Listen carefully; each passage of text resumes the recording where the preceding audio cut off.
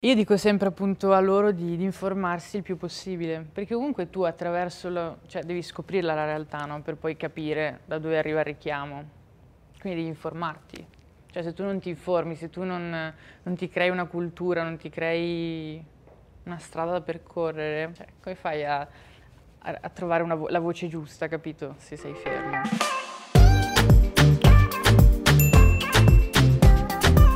Doncast! Benvenuti a tutti quanti, siamo a Doncast, il podcast più santo di tutti. Ciao Riccardo. Ciao Don. Come va? Sei venuto da una battuta di caccia? Sì, certo. Ottimo. Allora, abbiamo un ospite sensazionale con noi oggi, un'amica di Riccardo. Per questo sei famosa, sai? Ecco qui con noi Francesca Madame!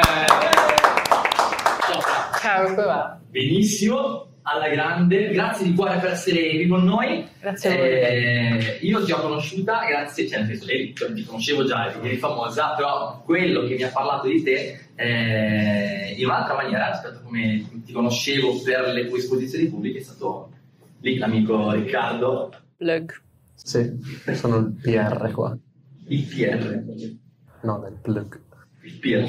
Con quella lettera un po' che sta tra la A e la U. Che parola è? Plug. Plug. Pipirla. Cosa vuol dire? Dillo tu. Non sai cosa sia. Non lo so. Ah, ok, no. Pensavo fosse una cosa del vostro dialetto. Tu spieghi dal Veneto? Sì. Abbiamo una cosa in comune questa. Io ho origini venete. 100% Rovigo, i miei genitori. I miei nonni, le vacanze, l'ho fatte là. Tu? Vicenza. Vicenza, Mangiagatti, mi dicevano. Mangiagatti, esatto, Magnagatti. E anch'io, proprio puro sangue veneto, anche se tutti mi hanno detto che non sembra. Però sì, alcuni pensano che sia del sud, altri... Del sud, addirittura. Per sciccherie, che era un po' tutta... Giusto. E quindi pensavano tutti fosse siciliana all'inizio, poi in realtà no. Però non è l'accento veneto. No, per fortuna frequentando Milano, Bologna e tutto il resto l'ho un po' modificato. Per fortuna. Per fortuna. Non è molto sexy, ecco, diciamo, l'accento veneto. Meglio che lo friulano. No, Peggio. Sì, un'altra lingua. Vabbè, ma almeno un'altra lingua, capito? Non è italiano brutto. Allora, Francesca, prima di iniziare la nostra chiacchierata, nel caso qualcuno a casa non dovesse conoscerti, no, non è vero, ormai sei conosciutissima, abbiamo preparato una scheda e ce la guardiamo insieme. Quando nascerà mia figlia, probabilmente le darò il nome dell'ospite di oggi. Non sto esagerando, la mia sarà una mossa strategica, perché se ora pensate al nome Francesca, non può che venirvi in mente una delle persone più influenti di quest'anno. Assoluta rivelazione anche per gli attempati, è riuscita a conquistare l'attenzione di tutti. E dopo aver sentito la canzone portata sul palco di Sanremo, anche io ho recuperato i rapporti con la mia voce e ho iniziato a portarla a cena fuori. Dopo il premio Sergio Bardotti per il miglior testo a Sanremo, dischi d'oro e di platino, a proposito un vinile lasciatelo in sala riunioni, è per noi un onore poter parlare con l'autrice dei pezzi migliori degli ultimi tempi. Ripetuti nella radio Doncast mentre montiamo la scenografia, è il momento di tirare fuori la voce, la mia, la vostra, la nostra. Con noi in studio, Madame! Tu sei andata a Sanremo giovanissima intanto, portando una canzone che non è propriamente dentro il genere principale del tuo repertorio. Cioè, tu come non ti definisci dal punto di vista musicale? No. Non dici io faccio trap, faccio rap. No, nasco come rapper sicuramente, mi evolvo come capita. In realtà è così che va. Come dicevo una volta, e ripeto perché mi è piaciuta molto quella risposta che ho dato. Cioè alla fine l'artista di questi giorni, di questi tempi, non è altro che un cuoco, no? Uno chef che ha determinati ingredienti sul tavolo. Mettiamo che gli ingredienti siano i generi musicali e le cose da dire. E sceglie cosa mettere nel piatto, cosa creare, quanto mettere, cosa. Perché, come tutti sanno, tutto è già stato detto, tutto è già stato fatto. Bisogna trovare altre combinazioni, che sono infinite. Perché noi siamo, cioè, come te non c'è nessuna, e non c'è mai stata nessuna, e non ci sarà mai nessuno. Perché tutti siamo unici. Quindi appunto, tu prendi gli ingredienti che vuoi, che sono gli stessi, no? Cioè nel senso la musica, le note, adesso non sono musicista, perché il più grande rimpianto della mia vita è che non ho mai imparato a suonare uno strumento. Hai comprato il kazoo? Ho comprato il kazoo, volevo portarlo. Ne è anche un altro dove tipo... La kalimba, bellissimo. E poi ne ho preso un altro, che è quello che sembra un pupazzetto, è presente? Ha la faccina. È una faccina, è una roba giapponese. Ah, ok, È una roba giapponese, coreana. Che bravo. È una faccina con la bocca e c'ha un bastone che sale. Gioco po'. No, è tipo una nota musicale, ok? E tu lo strofini. Vabbè, andiamo avanti. Andiamo Io non lo so. Comunque non ho mai suonato uno strumento di questo grande rimpianto, però le note sono 7, con 7 note vengono fuori infinite canzoni e ne verranno fuori tante altre. Perché passano da noi, siamo noi gli unici. Sì, però c'è anche da dire che le combinazioni di note sono già state fatte tutte, praticamente, quelle belle che suonano bene, capito? Quindi anche lì bisogna prendere le varie combinazioni e unirle. Non si tratta più di avere 7 note distinte, si tratta di avere tante combinazioni che tu puoi incastrare, puoi usare. Tipo prima lui mi diceva che Baba Ganoush, che è un pezzo del mio disco, il ritornello l'aveva già sentito da qualche parte. Sì, perché è una di quelle scale di note che è stata usata molto tempo, in molte canzoni. E noi abbiamo preso e abbiamo... Tu ovviamente sei anche una musicista? Cioè, hai studiato musica? Nel senso, alle medie. Il piffero? No, il pianoforte, ho fatto il musicale. Wow. Però suonavo il bonghi alle recite, perché non sapevo suonare il pianoforte. Non so leggere le note, non so leggere uno spartito, e suono un po' a orecchio, così come capita. Pianoforte, chitarra, bonghi. Wow. Quello che viene faccio. Vabbè, allora mi sembra che venga fuori qualcosa di facessi le cose che forse non verrebbe, non so se verrebbe da Sanremo. Possiamo provarci, tu scrivi, ci facciamo una canzoncina. Io e te. Facciamo un complessino, come un po' anni 90, prego. Va bene, il contesto, scusami, della musica rap, trap, è per la maggior parte composto da maschi. Non oso dire maschilista, non lo so, maschile. Cioè, mi viene da dire anche mettendo insieme i nomi famosi sono per la stragrande maggioranza maschi. Però la tua voce spicca tantissimo, forse perché è una delle poche femminili, però sei riuscita a farti sentire, nonostante siano molti maschi. Beh, da una parte è stato più facile, perché ti notano prima. Dall'altra ovviamente meno, perché in effetti quello che sto cercando di fare io, non voglio darlo per compiuto, ma quello che sto costruendo comunque sì, era da un po' che non succedeva. E diciamo che ho avuto l'appoggio e la mano di tutti i colleghi, di tutti gli altri rapper, che mi hanno sempre rispettata dal giorno 1 proprio. Dai più grandi ai più piccoli, tutti quanti, e quello quindi ti dà ovviamente una botta in più, perché nel momento in cui hai Gue che ti fa i complimenti, Fibra che ti fa i complimenti, Marra che ti fa i complimenti, che ti chiamano nei dischi e tutto, te dici forse qualcosa in effetti so fare. Un sacco di feat con un sacco di nomi. Sì. E poi diciamo che è un ambiente stereotipamente maschile e quindi è un percorso ambito soprattutto da uomini. Però io non mi sono mai posta particolari limiti, anzi a 14 anni mi sono detto c'è un buco qui, non c'è una rapper donna che scrive quello che voglio scrivere io. A 14 anni è iniziato e ti vedevi come cantante rap? Sì, praticamente sì. Ho detto non c'è nessuno che fa quello che scriverei io. Quindi l'ho fatto. Dopo, più avanti, ho scoperto che era un po' la filosofia del...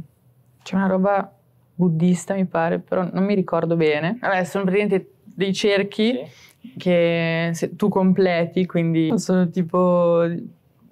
cosa ti piace fare, cosa ami, quale potrebbe essere il tuo posto nel mondo e tutto, tu completi tutto ciò e al centro ti viene fuori la risposta di quello che potresti fare tu nella vita. Te uscirebbe prete. Proviamo, dopo provo. Magari, non so, esce fuori qualcos'altro, ma non poi. Dico, cioè, è proprio fatto così, cioè, ti è capitato, cioè, un giorno. No, cioè più avanti ho scoperto che fatalità, ho praticamente fatto quel gioco lì col mio cervello, perché ho detto cosa mi piace fare, scrivere, che posto posso occupare nel mondo, quello della rapper donna, lo faccio. Però penso che non è facile, una ragazzina di 14 anni proiettarsi già in un mondo così grande e così predominato da figure maschili. Deve essere stato... La mia ingenuità non la vedevo così. Io conoscevo Amy Schilla, Fedez e poi le donne che rappavano, che mi sono uscite dopo donne che fanno rap in Italia. L'ho cercato su YouTube? Sì. Le ascoltate tutte e ho detto no, manca qualcosa. E quindi ho fatto io. Però ho capito, conoscevo 2 rapper e poi Fabri Fibra di nome. Basta, non conoscevo nessun altro. È partita da dentro più che da fuori. Sì, totalmente. Una vocazione. Una vocazione, sì, quasi. Un richiamo. Vi accomuna questa cosa? Della Vero. vocazione. Accomuna tutti. Sì, ma a te un po' di più. Allora, questo è uno stereotipo. Se la vocazione è solo dei preti, tutti hanno una vocazione. Sono d'accordo che ho avuto una vocazione, però voi usate tanto questo termine, vocazione. Un termine propriamente cristiano che c'entra con la canzone sua.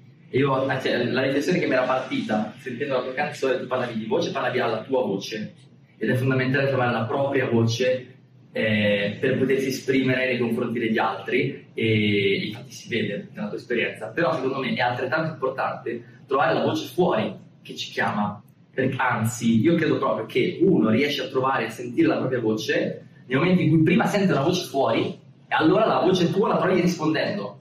È come i bambini, i bambini imparano a parlare perché rispondono alla voce dei genitori, e uno trova la propria voce quando è attento ai richiami della realtà, e sei attento alla tua storia. Poi io dico, Dio parla attraverso la realtà, quindi le circostanze della vita e le persone della vita. Senti questa voce, trovi la tua voce. Se ti rimbalzasse addosso il suono e tu decidi se catturarlo o se sputarlo fuori. Bello, mi piace. Infatti è successa un po' questa cosa qui. Una cosa che dico spesso a chi mi segue, al mio pubblico, soprattutto nelle dirette notturne. Ogni tanto faccio, a volte niente, proprio totalmente niente. Altre volte invece capita che magari porto delle informazioni, delle cose che ho sentito o che ho letto o che ho studiato e che mi gasano, e quindi le racconto, no? Una sera abbiamo letto delle poesie di Alda Merini, un'altra sera abbiamo ascoltato musica russa, insomma, cioè tante cose. Trap russa, bellissima. Io dico sempre appunto a loro di informarsi il più possibile, perché comunque tu attraverso cioè devi scoprirla la realtà, no? Per poi capire da dove arriva il richiamo. Quindi devi informarti.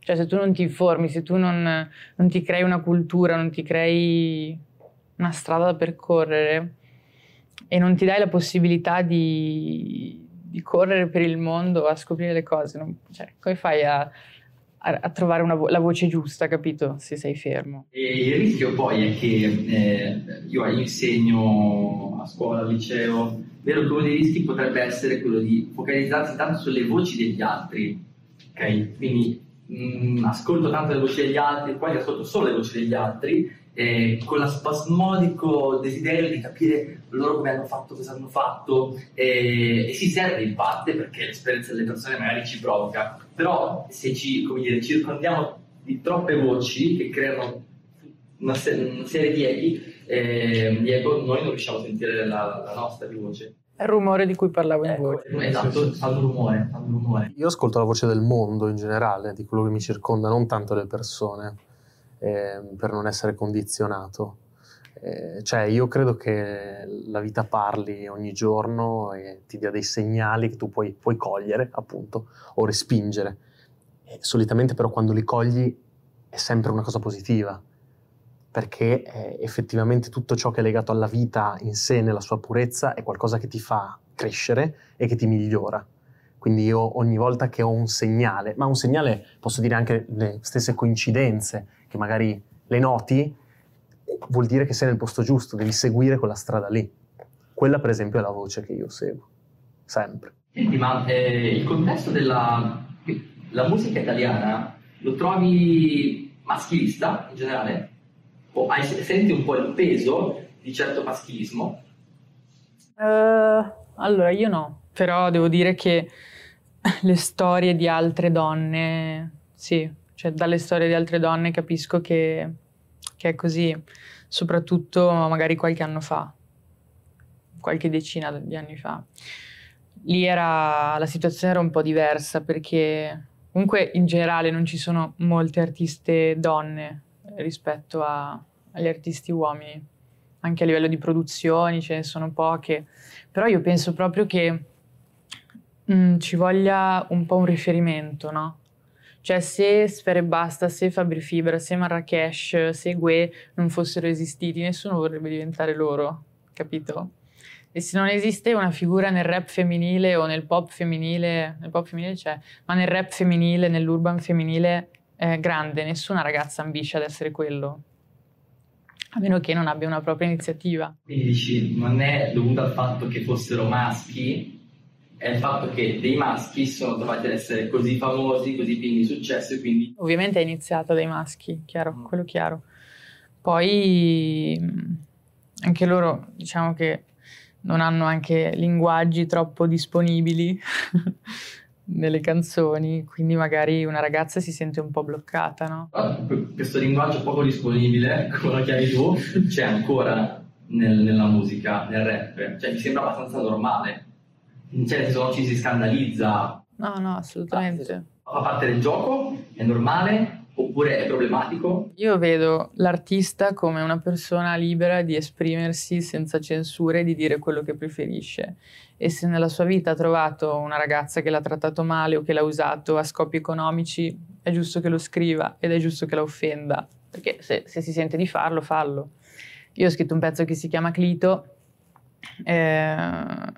che parla praticamente di miei genitali anche in modo un po' ambiguo, però appunto, capito, cioè, nel senso, il pezzo comunque è stato sentito, è stato ascoltato, mi hanno fatto i complimenti, e sia maschi che femmine, soprattutto femmine, devo dire, questa.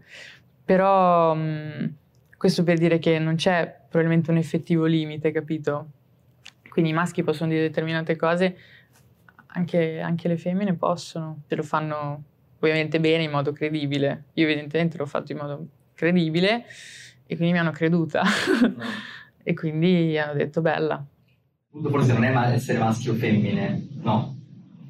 Forse no, forse non... Cioè, nel senso, non penso di essere un'eccezione, ecco. Quindi tu dici, non sento il peso della società maschilista, cioè, questa cosa non la vivi, non la senti, o forse non la sovradimensioni? Quello non te lo so dire, sinceramente.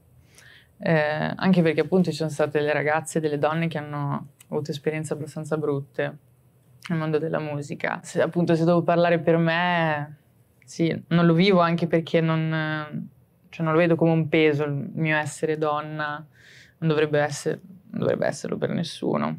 E non lo vivo neanche un peso essere all'interno di una comunità di uomini. Non è pesante per me, anzi ho trovato moltissimi buoni amici, gente che mi ha sempre supportata, come ti ho detto prima, quindi è una bomba. Credo che forse non è proprio un pensiero che sento così comune, oggi forse fa molto di moda, no, è brutto dire di moda, è sbagliato dire di moda, è consueto magari sentire contrapporre i maschi alle femmine, il maschilismo al femminismo, ed è un tema molto caldo, il femminismo. Credo invece, cioè la mia esperienza di uomo a contatto con donne e anche con uomini, non mi sono mai trovato di fronte a problemi, li ho sempre sentito parlare, quindi ci saranno, oggettivamente ci sono. Credo però che la soluzione al problema sia quello di riuscire a valorizzare entrambi con le loro specifiche differenze. Cioè, mi piace un sacco quello che tu dici, io sono donna e non ho avuto problemi ad essere donna, a sentirmi donna, a parlare da donna, a esprimermi anche da donna in un contesto di maschi, appunto perché io ero donna e nessuno mi ha contestato questa cosa. Forse la soluzione al problema è valorizzare le differenze, sì, cercando la parità, ma se perdiamo le differenze, la parità è un'utopia, secondo me. Cosa ne pensi? Urca. Ma io sono sul valorizzare sempre a prescindere. No, è vero, in realtà io non sono tanto in disaccordo. Cioè, No, neanch'io, ci sono tantissime cose che in realtà crescendo ho un po' acquisito la femminilità nel contesto in cui sono cresciuto, perché alla fine sono cresciuto in un contesto artistico femminile, cioè la danza. Io non ho fatto danza da piccolo, ma io vivevo la mia vita nella scuola di danza di mia madre e quindi sono cresciuto in un contesto artistico puramente femminile, veramente qui fin da piccolo, e questa femminilità, tra virgolette, che mi sono portato dietro è riuscita a darmi una sensibilità diversa. E quindi queste cose qui, secondo me, dell'altro sesso, che vanno valorizzate sicuramente, possono essere anche d'aiuto per il sesso in cui tu sei, effettivamente. Non lo so, però io credo che un maschio, che è stereotipato maschio, non è una persona completa. Ci deve essere sempre un po' dell'altro in noi. Un po' yin e yang, tipo. Esatto, secondo me. Che è l'umanità, nel senso che comunque veniamo da un maschio e da una femmina, ergo la femmina, cioè se io sono maschio la femmina me la porto dentro, e se sono femmina il maschio me lo porto dentro. Abbiamo avuto una mamma e un papà, è chiaro che la mamma me la porto dentro e il papà me lo porto dentro nel bene e nel male. Poi non sono uno psicologo, ma la psicologia dice che abbiamo una parte mascolina se siamo femmine e una parte virile, maschile se siamo maschi. Comunque l'altro è totalmente altro per me, cioè l'esperienza di alterità più grande che un uomo possa fare ce l'ha di fronte a una donna, perché quella roba lì, come lei, io non posso essere un po' femminile, però l'altro è la donna, e per una donna l'altro è il maschio, e secondo me l'arricchimento più grande che antropologicamente un maschio può avere è di fronte all'altro donna, e una donna può avere è di fronte all'altro uomo. Quindi a ridaglio, valorizziamo le differenze del maschile e del femminile, e in questo modo, se entrambi ce ne accorgiamo, allora sì che c'è la parità. Mi piace moltissimo una frase che all'inizio mi pare fosse di un libro, poi l'ha presa Maria Grazia Chiuri per farci delle magliette per Dior. We should all be feminist. Tutti dovremmo essere femministi, no? Perché tutti dovremmo essere pro alla parità dei sessi e dei generi. Questo è il femminismo. Tutto il resto non è femminismo. Mentre, sai, magari quando c'è anche una donna stessa che magari è un po' ignorante e pensa che il femminismo sia superiorità femminile sull'uomo, il popolo tende a metterci una lente di ingrandimento sopra e dire vedi le femministe bastarde. No, però in realtà non è questo il femminismo, insomma. C'è il resto del 95% di persone che sa cos'è, lo vive appunto come una parità, come un elogio alle differenze, un elogio alle unicità e un elogio anche alla parità di diritti. Alla fine è quello il femminismo, no? E socialmente ci sono dei pesi che la donna deve portarsi appresso e ci sono i pesi che anche l'uomo deve portarsi appresso. Faccio un esempio: la donna deve, anche fino a veramente pochi anni fa, doveva stare a casa con i figli, ad accudirli, non poteva neanche uscire dalla via di casa sua, no? E l'uomo deve andare fuori a lavorare e mantenere la famiglia. È pesante per una donna dover pensare di non poter avere un futuro per avere dei figli e quindi fare la madre e basta. Ed è pesante anche, penso, per un uomo l'idea di dover per forza mantenere una famiglia, capito? E ci sono ancora secondo me, questi retaggi all'interno della mente delle persone che li portano ad avere queste due scelte. Adesso invece c'è una bella emancipazione sociale da parte un po' di tutti, no? L'uomo non si sente, o comunque sempre meno, più obbligato a dover mantenere una famiglia nella vita, e la donna si sente meno obbligata a doverla fare. Però vedi, si vanno a valutare entrambi comunque, il femminismo non va a valutare la donna e basta, entrambi. Il problema però è sì, è lo stereotipo, e quando si stereotipizza e si ingigantisce, per cui bella, sono figlio, tac, vestito da massaia, per cui faccio solo la massaia. Questa roba è sbagliata, Oppure metto un figlio, sono un padre, tac, operaio che lavora 24 ore in fabbrica per portare a casa il pane ai figli e non ha neanche tempo di dargli una carezza. Lo stereotipo è sbagliato, però secondo me io posso interpretarlo anche come valore, decidere di investire la mia vita per mio figlio. Ma se tu lo decidi, certo, io sto parlando della pressione sociale. La pressione sociale, però oggi secondo me la pressione sociale rischia di andare nella direzione opposta. Poi c'è sempre il pendolo, tanto più è stato in un modo, adesso tanto più sarà nell'altro. Sì, è altrettanto vero che non è vero che mettere al mondo dei figli e fare famiglia allora significa che tu come donna non vali niente. Anzi, ti valorizza molto come donna fare figli e ti valorizza molto come uomo fare figli e avere una famiglia. Anzi, forse è l'esperienza che più completa la vita, quello di mettere al mondo qualcuno. Il problema è quando attorno a te c'è una società che spinge, prova a inculcarti dei valori che magari sono estrinseci e che tu non riesci a rielaborare ascoltando la tua voce, che ti chiama a essere padre o che ti chiama a essere madre. I valori devono cambiare, se no rimaniamo veramente a secoli fa. Anzi, come diresti tu, al Medioevo. Io non scappo. Al Medioevo. I valori devono cambiare, secondo me. No, ovvio, dipende quali. Alcuni sì, alcuni, visto che comunque la società si sta evolvendo ad una velocità incredibile e il mondo in generale, non per le società, il mondo si sta evolvendo ad una velocità incredibile, alcuni valori che sono stati creati o comunque sono usciti su un'impronta ormai anziana rispetto a come stiamo vivendo noi adesso, sono dei valori che secondo me vanno rimodernizzati. Ma secondo me abbiamo già rimodernizzato un sacco di cose.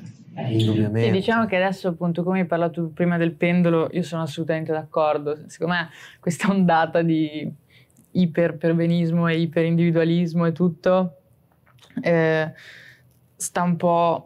un po' un effetto collaterale di tutto quello di tutte le parole che non sono state dette prima, negli anni precedenti, no? Quindi adesso si va a esagerare troppo dall'altra parte. Cade però nella censura, comunque, capito? Esatto, anzi forse ce n'è. No, vero, abbiamo tolto i tabù per metterne di altri. Sì, di fatto, sì, vero? Adesso non so bene, un effetto collaterale. Nelle canzoni non si possono dire tutte le parole, o perlomeno se le dici hai i litra di opinione pubblica puntata, certe tematiche non le puoi toccare, è difficile magari parlare dell'omosessualità, o meglio, non parlare però se qualche anno fa certe parole offensive nei confronti di omosessuali o magari stranieri venivano tranquillamente messe lì tra una barra e l'altra per riempire, adesso nessuno più lo fa. Io non dico che è sbagliato, anzi, ci siamo arrivati. Però adesso certe parole che invece prima non si potevano dire, ad esempio le bestemmie, adesso tranquillamente vengono inserite nelle canzoni, su Twitch, dovunque, nei meme di Instagram. Abbiamo scavallato dei tabù, ma ne abbiamo creati altri alla fine della fiera. Sì, diciamo che poi ognuno vede i propri interessi e i temi che lo colpiscono di più, sicuramente. O l'opinione pubblica, perché credo che dietro i social network oggi il mondo, brutto dirlo, ma anche per i soldi, il Dio adesso è il denaro, ergo io faccio tutto quello che mi porta a guadagnare di più. E anche le esposizioni pubbliche in termini di valori spesso e volentieri sono condizionate da quanto mi fanno guadagnare, perché se dico una cosa ed è sconveniente e perdo pubblico e perdo follower, ci penso 2 volte prima di dirla. Niente, c'è quella cosa lì che invece mi farebbe volare avanti, mi attira l'opinione pubblica, mi fa guadagnare follower, mi fa prendere views, allora la dico volentieri, anche se fondamentalmente non è tra le mie priorità. E quindi in realtà mi sembra che tanti temi sociali che vengono sposati, oppure tante prese di posizione o prese di distanza, sono molto condizionate dai soldi. Forse il fine ultimo è il potere più che il denaro. Non so, ci ho pensato spesso. Il potere è una cosa ambigua, perché in effetti tu non provi niente di effettivamente piacevole nell'avere il potere. Né fisico né soddisfazione mentale. È solo tipo un feticcio quasi. È anche una droga il potere, Che poi diventa una droga. Sì, però ho capito, anche una droga proprio sintetica, banalmente, ti dà degli effetti fisici.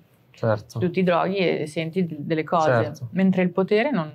E fare con la religione il potere, nel senso col bisogno di riferirsi all'altro, nel senso la questione di sentirsi sopra gli altri è una questione di Dio fondamentalmente. Cioè, Dio è quello che in tutte le religioni è sopra, che ha creato tutto, è oltre. Il potere è la presunzione, la sensazione di essere sopra qualcun altro, e poi sopra qualcun altro ancora, e di andare sempre più su, fino a scavallare quello che è sopra di tutti. Torre di Babele, nella Bibbia, è questo il peccato, ecco perché Dio si incazza e butta giù la torre, perché gli uomini erano andati uno sopra l'altro per mettersi i piedi in testa, uno con l'altro, arrivare fino a Dio, anzi per tentare di arrivare fino a Dio, si sono messi i piedi l'uno in testa all'altro, pervertendosi in dinamiche di potere. Diciamo che mi spaventa un po', ecco, personalmente, questo perbenismo e questa ipercensura che sta venendo fuori adesso. Lundini aveva fatto un tweet bellissimo che io ho amato. Ho detto, raga, non si può più dire niente. Ed è vero, cioè, tu non puoi neanche dire non si può più dire niente. Invece, riguardo al potere che parlavamo prima, adesso di solito al potere del proprio Stato ci sono i politici, la politica c'è sempre stata dall'inizio dei tempi, anche se negli ultimi tempi il politico perde un po' di credibilità, molto spesso, e stanno uscendo questi nuovi politici che involontariamente sono le persone che hanno il potere di avere un pubblico su la piazza che ora è l'unica piazza che la gente può frequentare. Un tempo c'era Socrate che andava in piazza, adesso c'è l'influencer che nella bacheca pubblica le proprie cose e ha effettivamente un riscontro quasi politico. Cioè, ci sono tantissime persone che si espongono politicamente adesso proprio perché hanno il potere di farlo. Secondo te è giusta questa cosa qui? Che una persona che ha acquisito potere mediatico prenda posizione politicamente parlando? Beh, ognuno è libero di prendere posizione, quindi se io voglio prenderla pubblicamente perché penso che la mia idea sia giusta e voglio utilizzare i miei mezzi per divulgare la mia idea, ma perché no? Le scelte solitamente sono fatte dal popolo, quindi se un popolo viene convinto di una cosa da un influencer di tot milioni di follower, quella diventa appunto l'opinione pubblica. La mia unica preoccupazione è che ora c'è il rischio di dare tanto potere a delle persone che non hanno magari neanche uno studio dietro per poter discutere di determinati argomenti e vengono ascoltati perché è la massa, no? E questa è la mia preoccupazione. Io personalmente non mi sono mai esposta politicamente se non contro ogni tipo di estremismo, qualsiasi, da destra a sinistra, in su in giù, da qualsiasi parte. Aristotele diceva che la verità sta sempre nel mezzo. E infatti io la penso un po' così, ti dico la verità. Ti vedresti mai in un futuro? Probabilmente in qualche campagna di sensibilizzazione per qualcosa che mi va, qualcosa a cui tengo, sì, tipo l'istruzione. Ah sì, certo. Quello sì. Potrà diventare anche un fatto politico quello dell'istruzione. Deve diventare. Deve, sì, infatti. Dato che ora comunque ho i megafoni in gola, ho detto, beh, probabilmente sarebbe anche buono utilizzarli per qualcosa che ho veramente a cuore. Poi ovviamente ci sono le mode, anche lì, quindi tendenze di pensiero, ci sono le tendenze del razzismo, le tendenze dell'ambiente, le tendenze del femminismo, quindi si parli di istruzione, anche ti caghino tanto. Quella secondo me è la vera libertà di espressione, cioè non tanto il fatto che io ho più follower e quindi sono più libero di dire la mia, anzi, forse è il contrario, perché se tu hai tanti follower e dici una cosa che va contro a quella che è l'opinione pubblica, ti danno le randellate, molto più. Tu sei, non so, un cinquantenne di un paesotto al bar che dice una sua idea, bastardi tutti quelli che però se lo dico io, capito? Più sei su, più sei portato a secondare. Beh sì, alla fine sì. Quindi vedi, non è che io sono più libera, se sono più su. C'è qualcosa che appunto è la massa, che è la tendenza del momento, che è quella che ti toglie la libertà di dire e di dare e di mettere anche una luce sugli argomenti su cui veramente vuoi mettere una luce. Perché adesso se non parli di, faccio un esempio, razzismo, o non parli di femminismo, non parli di... non hai molta attenzione, capito? Ho provato a portare a Sanremo l'istruzione e si sono molto più interessati al fatto che fossi scalza sul palco. È vero, è pazzesco, follia, diremmo. Follia. Però, cioè che in effetti comunque va bene, cioè sono andata scalza, ho detto ma sicuramente non noteranno, figurati. Io sono andata soltanto per essere più comoda. Spostiamo la tendenza allora sull'istruzione, sull'educare. Ma non frega nessuno. Cioè, secondo me è perché le persone proprio non hanno capito che nell'istruzione dai 5 ai 15 anni c'è proprio la base. È lì che devi lavorare se vuoi cambiare. Istruzione.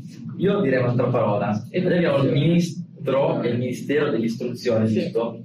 Però forse ci rendiamo conto che la portata in gioco non è solo su istruire.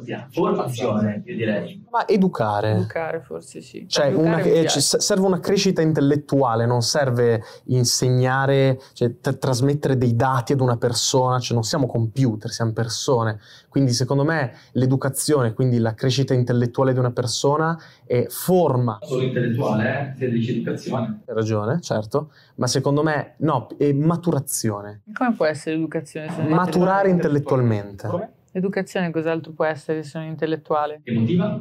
Ah, ok, cioè, È relazionale? beh sì, Cioè, per dire, l'amore, i segreti non per dire, nasci da che... la scuola, oh, bella. Voi avete una cosa in comune? Cioè, tra tante. Andiamo a scuola. Si può dire? Beh, certo che si può dire. No, andiamo a scuola, però state studiando. Sì, cazzi nostri. Sì, avete due percorsi scolastici particolari per vicende particolari, perché avete ciascuno la vostra, però secondo me la scuola è utile nel momento in cui ti metti a contatto con delle persone che sono i tuoi pari, quelli più grandi, quelli più piccoli, i professori, anche se sono quelli difficili, antipatici, quelli che ti ricordi perché, vabbè, ne hai dette tante, perché comunque ti insegna il confronto con l'altro e maturi. Infatti diciamo quello è ciò che manca banalmente in DAD, però proprio anche il rapporto, capito? Anche l'idea solo di, mi ricordo un anno e mezzo fa che con un professore a un certo punto ero così incazzata con questo che ho detto due robe, o lo pesto o piango. Quindi ho detto piangi. E quindi niente, ho pianto, sono uscita dalla porta, sono uscita dall'aula sbattendo la porta e sono andata in bagno, che ero lì. No, fermati, manine sotto il culetto, fermati.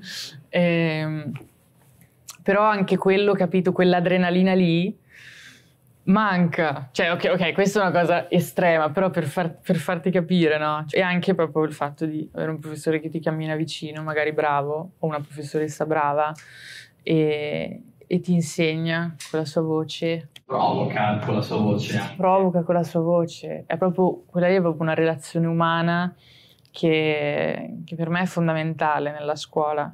Infatti stavo pensando, a proposito di attivismo sull'istruzione, a come risolvere il problema della scuola, cioè in tempi di pandemia, e come evitare la DAD. Aspettare che la pandemia finisca. Oppure fare scuola all'aperto. Sì, infatti, se vogliamo parlare seriamente ci sarebbero 1000 possibilità, effettivamente. Ma se ci pensi, cioè, un sacco di scuole hanno... Gli oratori. Anche gli oratori, è vero. Però il problema è sempre la burocrazia e lo scarico di responsabilità. Quindi chi si prende la responsabilità, cioè chi ci va di mezzo se qualcuno si contagia, perché il problema non è preoccupiamoci di fare del bene, di fare in modo che i ragazzi siano... Bisogna preoccuparsi innanzitutto che nessuno si contagi. E ovviamente è un problema a cui prestare attenzione, ci mancherebbe, non è che facciamo il Covid party perché tanto dobbiamo istruirci. Però forse vedo che ci saranno un pochino di cocci da aggiustare. Infatti in un'intervista mi hanno chiesto tipo ma non sei arrabbiata con lo Stato perché ti sta facendo fare scuola così? E io ho pensato, allora io effettivamente non ho un'idea, cioè non saprei cosa fare, quindi dato che non ho un'idea per cui lottare dico se non so neanche io cosa fare fate vobis. Però adesso a breve ritorneremo in presenza al 100% nelle scuole. I ragazzi sono i primi a lamentarsi, non tutti però magari uno dici, dopo 2 anni di DAD, dopo tante polemiche, tante lamentele, cioè veramente facciamo i salti di gioia perché torniamo in presenza. Invece tanti si stanno lamentando. Secondo me il problema non è tanto la DAD o non la DAD, cioè la DAD fa emergere di più i problemi della scuola. Cioè le lezioni a distanza non funzionano perché di base forse non c'è quello che fonda la scuola, cioè le relazioni. Le lezioni sono possibili se ci sono delle relazioni significative. Se ci sono delle relazioni significative, vabbè, il prof è a distanza, i compagni sono a distanza, ma va bene, cioè facciamo in modo comunque di riuscire a portare a casa qualcosa. Se invece l'altro professore per me non vale niente, il professore pure non conosce i ragazzi, tra i ragazzi non ci sono rapporti, è veramente complicato fare la DAD. E nel momento in cui poi ti dicono torniamo a scuola, dici beh no, però tanto si stava più comodi a casa. Il problema erano le relazioni che prima forse non c'erano. Allora, diciamo che rientrare a scuola dopo 7 mesi di non presenza, cioè mi sembra un po', cioè a sto punto stai a casa fino a giugno. Noi siamo a maggio, quindi Cioè siamo a maggio, ragazzi. Cazzo, Non è che ci sia tutta questa... Cioè, capito? Uno dice, poi è l'ultimo mese di scuola e devo anche farmela in presenza, giustamente, dopo un anno in cui ci sono stati tantissimi cambiamenti, tantissimi problemi, perché è disagiante, cioè, come situazione, no? Quindi dopo anni di disagio, 2 anni di disagio, tutti morti, tutti stanchi, ragazzi, dai, adesso andate a scuola tutte le mattine. Però non dovrebbe essere una menata, cioè non dovrebbe essere il problema della vita, capito? Il problema al massimo è che arrivano a scuola e hanno 300.000 verifiche perché i professori giustamente gliele fanno fare in presenza. Ma no, ma io dico proprio che è quasi come dare un contentino alla fine dell'anno, capito? Semplicemente questo. Cioè, evita, inizia da settembre. Perché adesso di cambiare ancora, capito? Agli ultimi... Quello dico io. Cioè non voglio destabilizzare. È destabilizzante per una classe, per dei professori che magari in quest'anno hanno anche trovato un determinato ritmo in DAD, che ne sai. Un po' è vero, però non mi sento di essere del tutto contro questa cosa. Per dire, le quinte che hanno la maturità, che poi non si vedranno più, o le prime che hanno più bisogno invece di stare insieme, di vedersi, di relazionarsi. Cioè io godo tornare a scuola. Cioè io vado a fare lezione e sono felice come una Pasqua. I ragazzi un po' depressi, perché mi metto a fare lo show, così almeno 2 battute ridi, come stai, come va. Perché? Perché ho voglia di vedere. Ho voglia di stare con delle persone a cui tengo. Quello è bello, Ma tu sei una persona mentalmente giusta. Ci sono professori che non hanno nessuna voglia. Tu c'hai passione per quello che fai, però, o no? Sì, no. Moltissimi no, nella stramaggioranza. E allora mi sa che è proprio quello il problema dell'istruzione. Certo, allora anche qua c'è chi preferisce parlare non di professori ma di maestri, non di alunni ma di discepoli, cioè è questa la relazione. Io ho davanti a me uno più grande di me, più cresciuto di me, che ha la possibilità di insegnare qualcosa, di lasciare un segno. Un maestro, che non è solo maestro, ma è un maestro di vita. Colui che come materia principale del suo insegnamento non ha tanto l'italiano, la matematica, la fisica, anche, ma la vita delle persone. Cioè, Pedagogia. Per me tutti gli insegnanti, non so se si laureano tutti in pedagogia, non penso no, però. ma è qualche esame integrativo? No. Ma dovrebbero essere tutti di base laureati in pedagogia. Test. Con un attestato di sì, sono appassionato di quello che sto facendo. Esatto. Test psicologico, perché se ti viene un frustrato, anche no. Devono fargli un test psicologico. Ma guarda, qua Galimberti ne parla benissimo. Galimberti è il migliore. Sì, mio nonno Galimberti. È un grande Galimberti. Un grande. Ha scritto le cose dell'amore, Galimberti. Sì, ma lui sull'istruzione parla tantissimo. Cioè lui, per esempio, dà tantissimi consigli sul come recuperare la scuola. In primis col fatto che la scuola non è più un punto di-incontro. Perché la scuola non è aperta fino a mezzanotte? Cioè lui, che è comunque anzianotto, dice, cazzo, a scuola ci devi far tutto. Cioè, la scuola deve essere un punto di riferimento. Cioè, un ragazzo cosa gliene frega di alzarsi alle 8 del mattino con i coglioni girati e andare a scuola, sentire 6 persone che gli dicono 6 cose diverse di 6 materie diverse, tornare a casa, fare i compiti di quelle cose e la giornata rincomincia.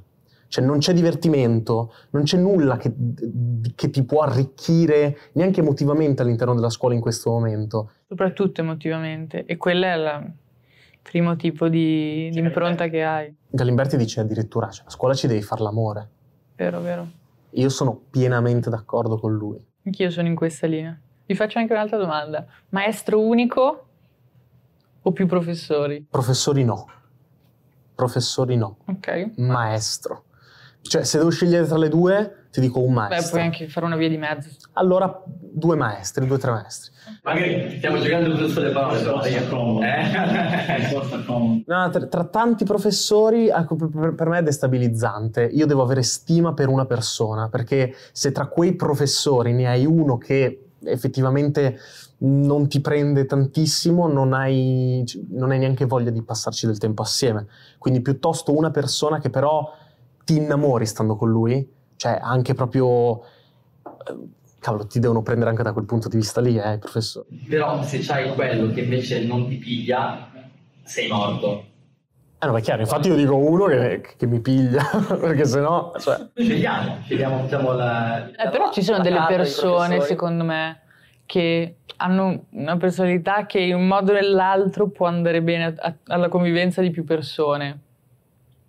Dipende tanto, secondo me, non tanto dal carattere, dalla personalità, da quanto è sincero l'affetto. Cioè, se uno capisce che ti vuoi bene, ti voglio bene, ti stimo, anche se magari abbiamo 2 caratteri diversi, 2 personalità diverse, io in classe mia posso dire che non sono in sintonia col carattere di tutti, però posso garantire che stimo tutti, cioè voglio bene a tutti.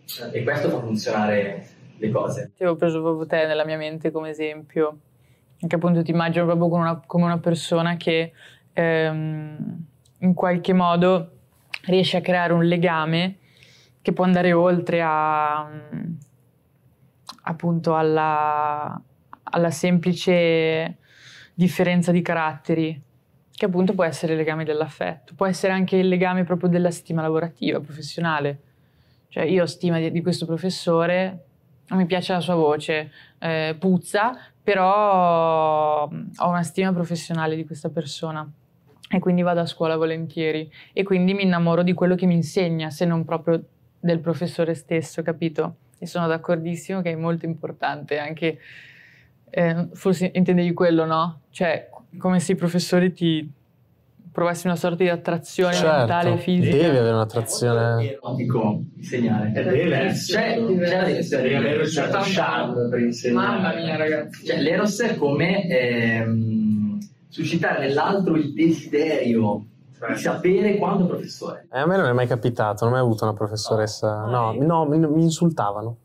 Le professoresse, soprattutto le professoresse mi insultavano. Una mi ha dato del malato mentale un giorno. Sì. Perché? Vabbè, al di là della ragione, dico, dai, non si può. Dipende da cosa hai fatto.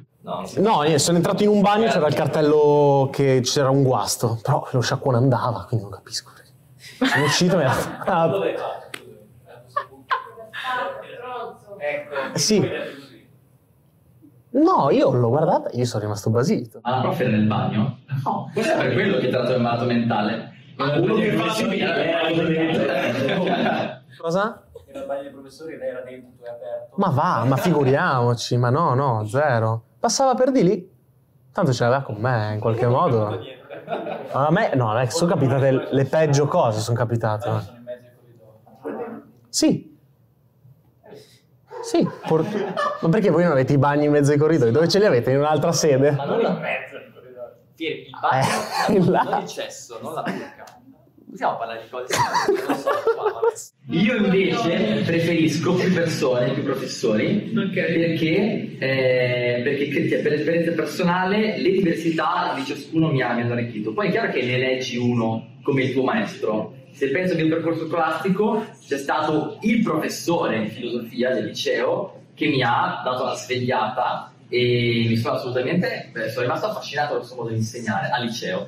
Però posso dire che anche la professoressa di matematica, che invece con cui facevo un po' più di fatica, anche le sue diversità, cioè, mi ha fatto bene anche quella roba lì. Sarei meno me stesso adesso se non fosse stato anche attraverso la fatica di gestire un professore che mi stava qua. Anche perché comunque la scuola deve essere un po'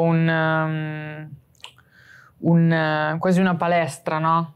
Per la vita di domani. Non ti può capitare, sì, non ti può capitare sempre il capo o il collega buono, disponibile, gentile, che ti adora.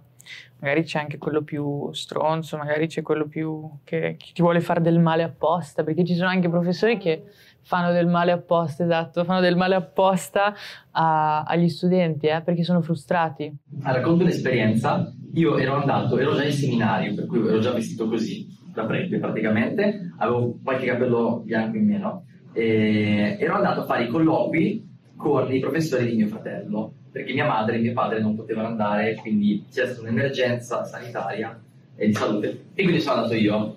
E quindi hanno avuto il prete praticamente, che faceva il colloquio, e io era la prima volta che mi mettevo dall'altra parte della cattedra, perché finora ero sempre stato lo studente, anche in seminario ero uno studente, e è stata un'esperienza destabilizzante, perché io ho avuto davanti a me degli adulti che per me non erano i miei professori, erano degli adulti normali che facevano un lavoro con tutti i problemi degli adulti del mondo. Per cui c'era quella che era un po' pazza, quella che era un po' affaticata dalla vita, quello che non poteva più studiare, quella che era eccessivamente provocante. Persone normali. E mi sono detto, ma questi qua sono gli insegnanti di mio fratello?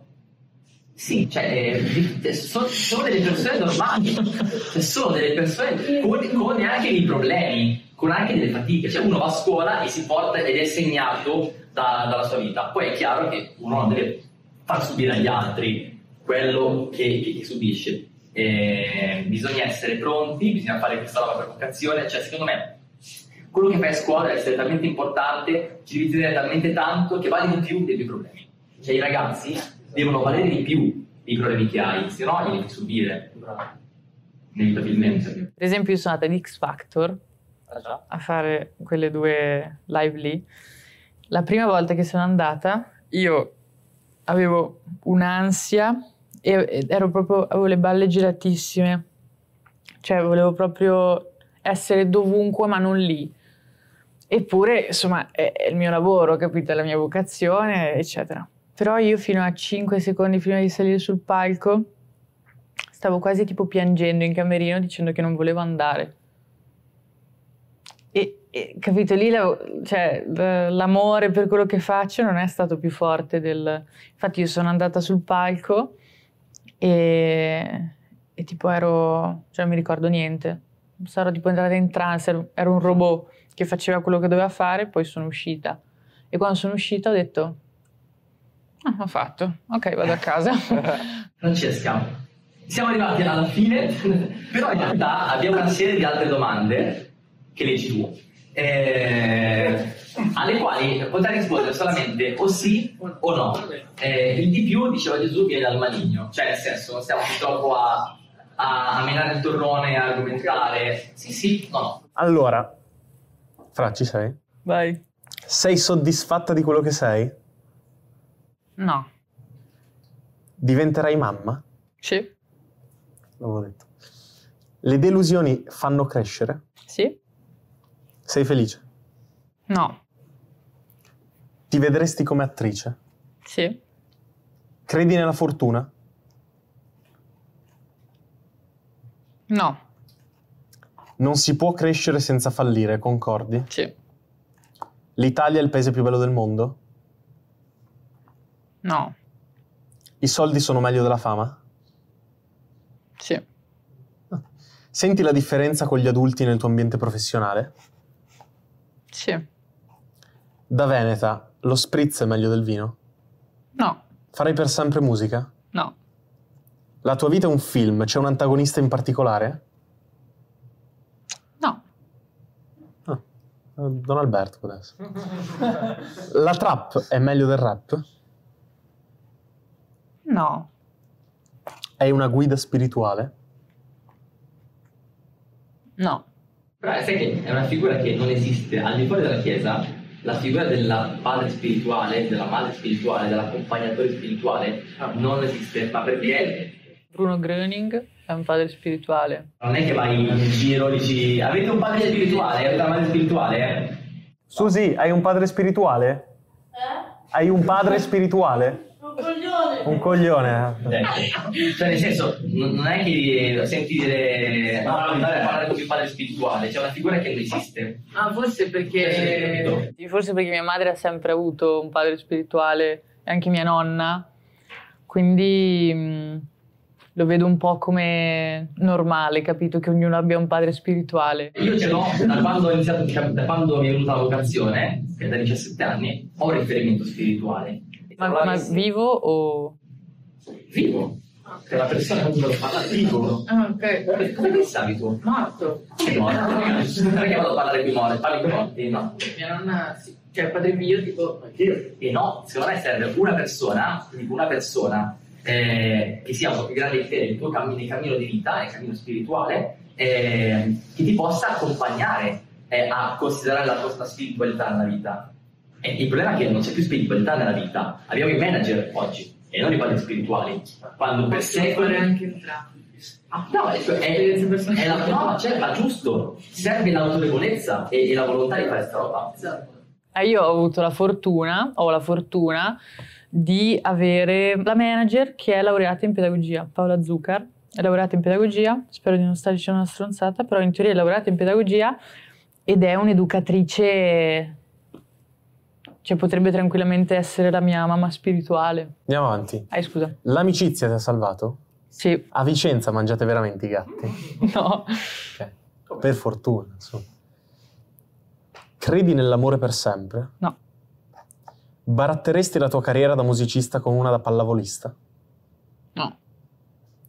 Esiste il male? Non lo so.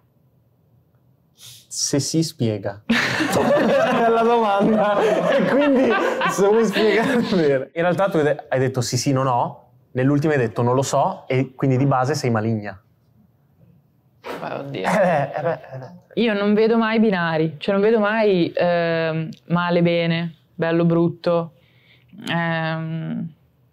maschio, femmina, questo o quello, bianco o nero. Non esistono nella mia testa queste cose, capito? Cioè per me è tutta un'interessantissima miscela di tante cose. Non c'è mai una cosa o l'altra. È vero, cioè, non è che il male sta qui e il bene sta qui. Siamo fatti di male e bene. La Chiesa questo lo chiama il mistero del peccato originale. Per cui noi nasciamo nel mondo e siamo già segnati dal male, dai peccati di altri, dalla nostra libertà già ferita. Vorremmo fare il bene, ma ci troviamo a fare il male. Alcune cose vorremmo evitarle e poi ci ricadiamo sempre. Cioè, la nostra vita è mischiata di queste cose. Però secondo me, cioè, esiste il bene. Laddove non c'è il bene, allora questo lo chiamiamo male. Siamo chiamati ad andare tutti in paradiso. Questo è l'unico percorso. Tutti in paradiso. Okay. Sì, diciamo così. L'inferno non è un'altra cosa rispetto al paradiso, è un fuorivista.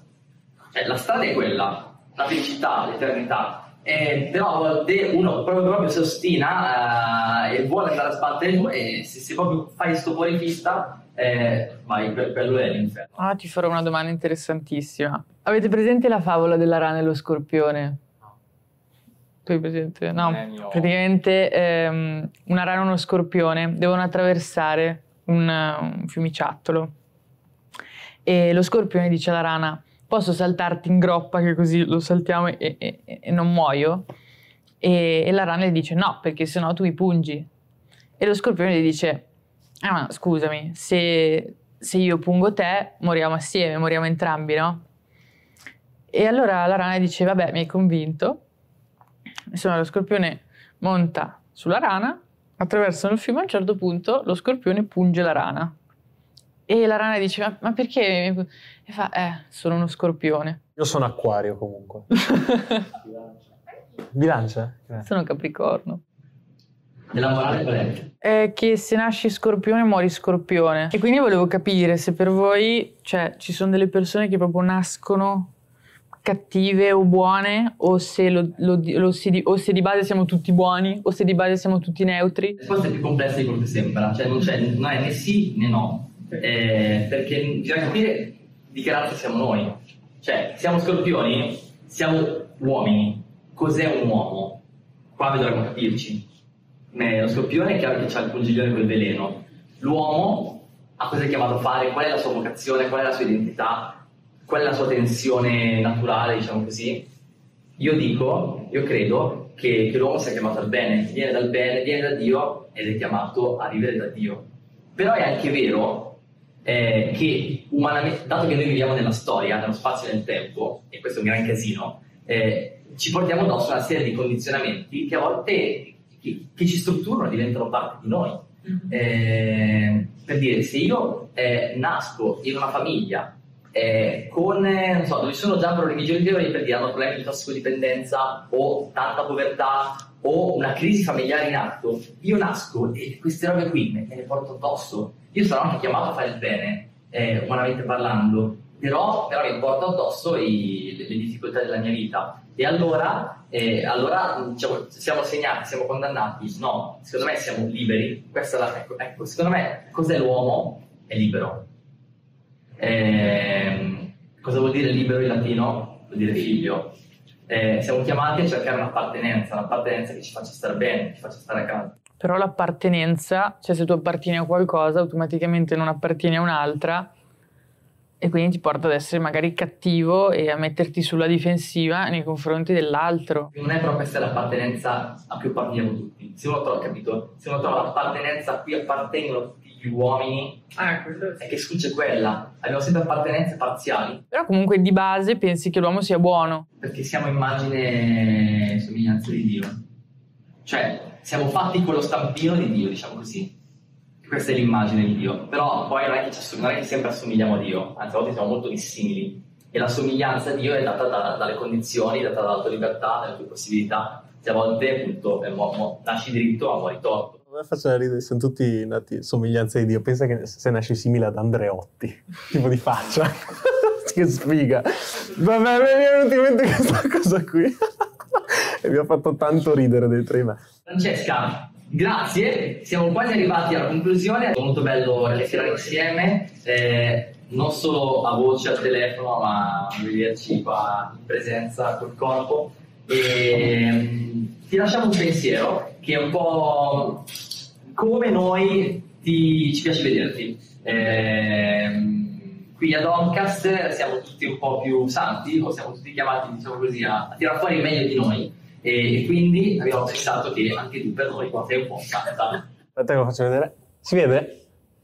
Ok, ecco qua, questo è per te. Francesca, ti diamo l'onore di concludere la puntata, come vuoi. Ragazzi, è stato un super piacere essere qui con voi e niente, adesso non ci saranno mai più puntate del Doncast belle come questa, mi dispiace.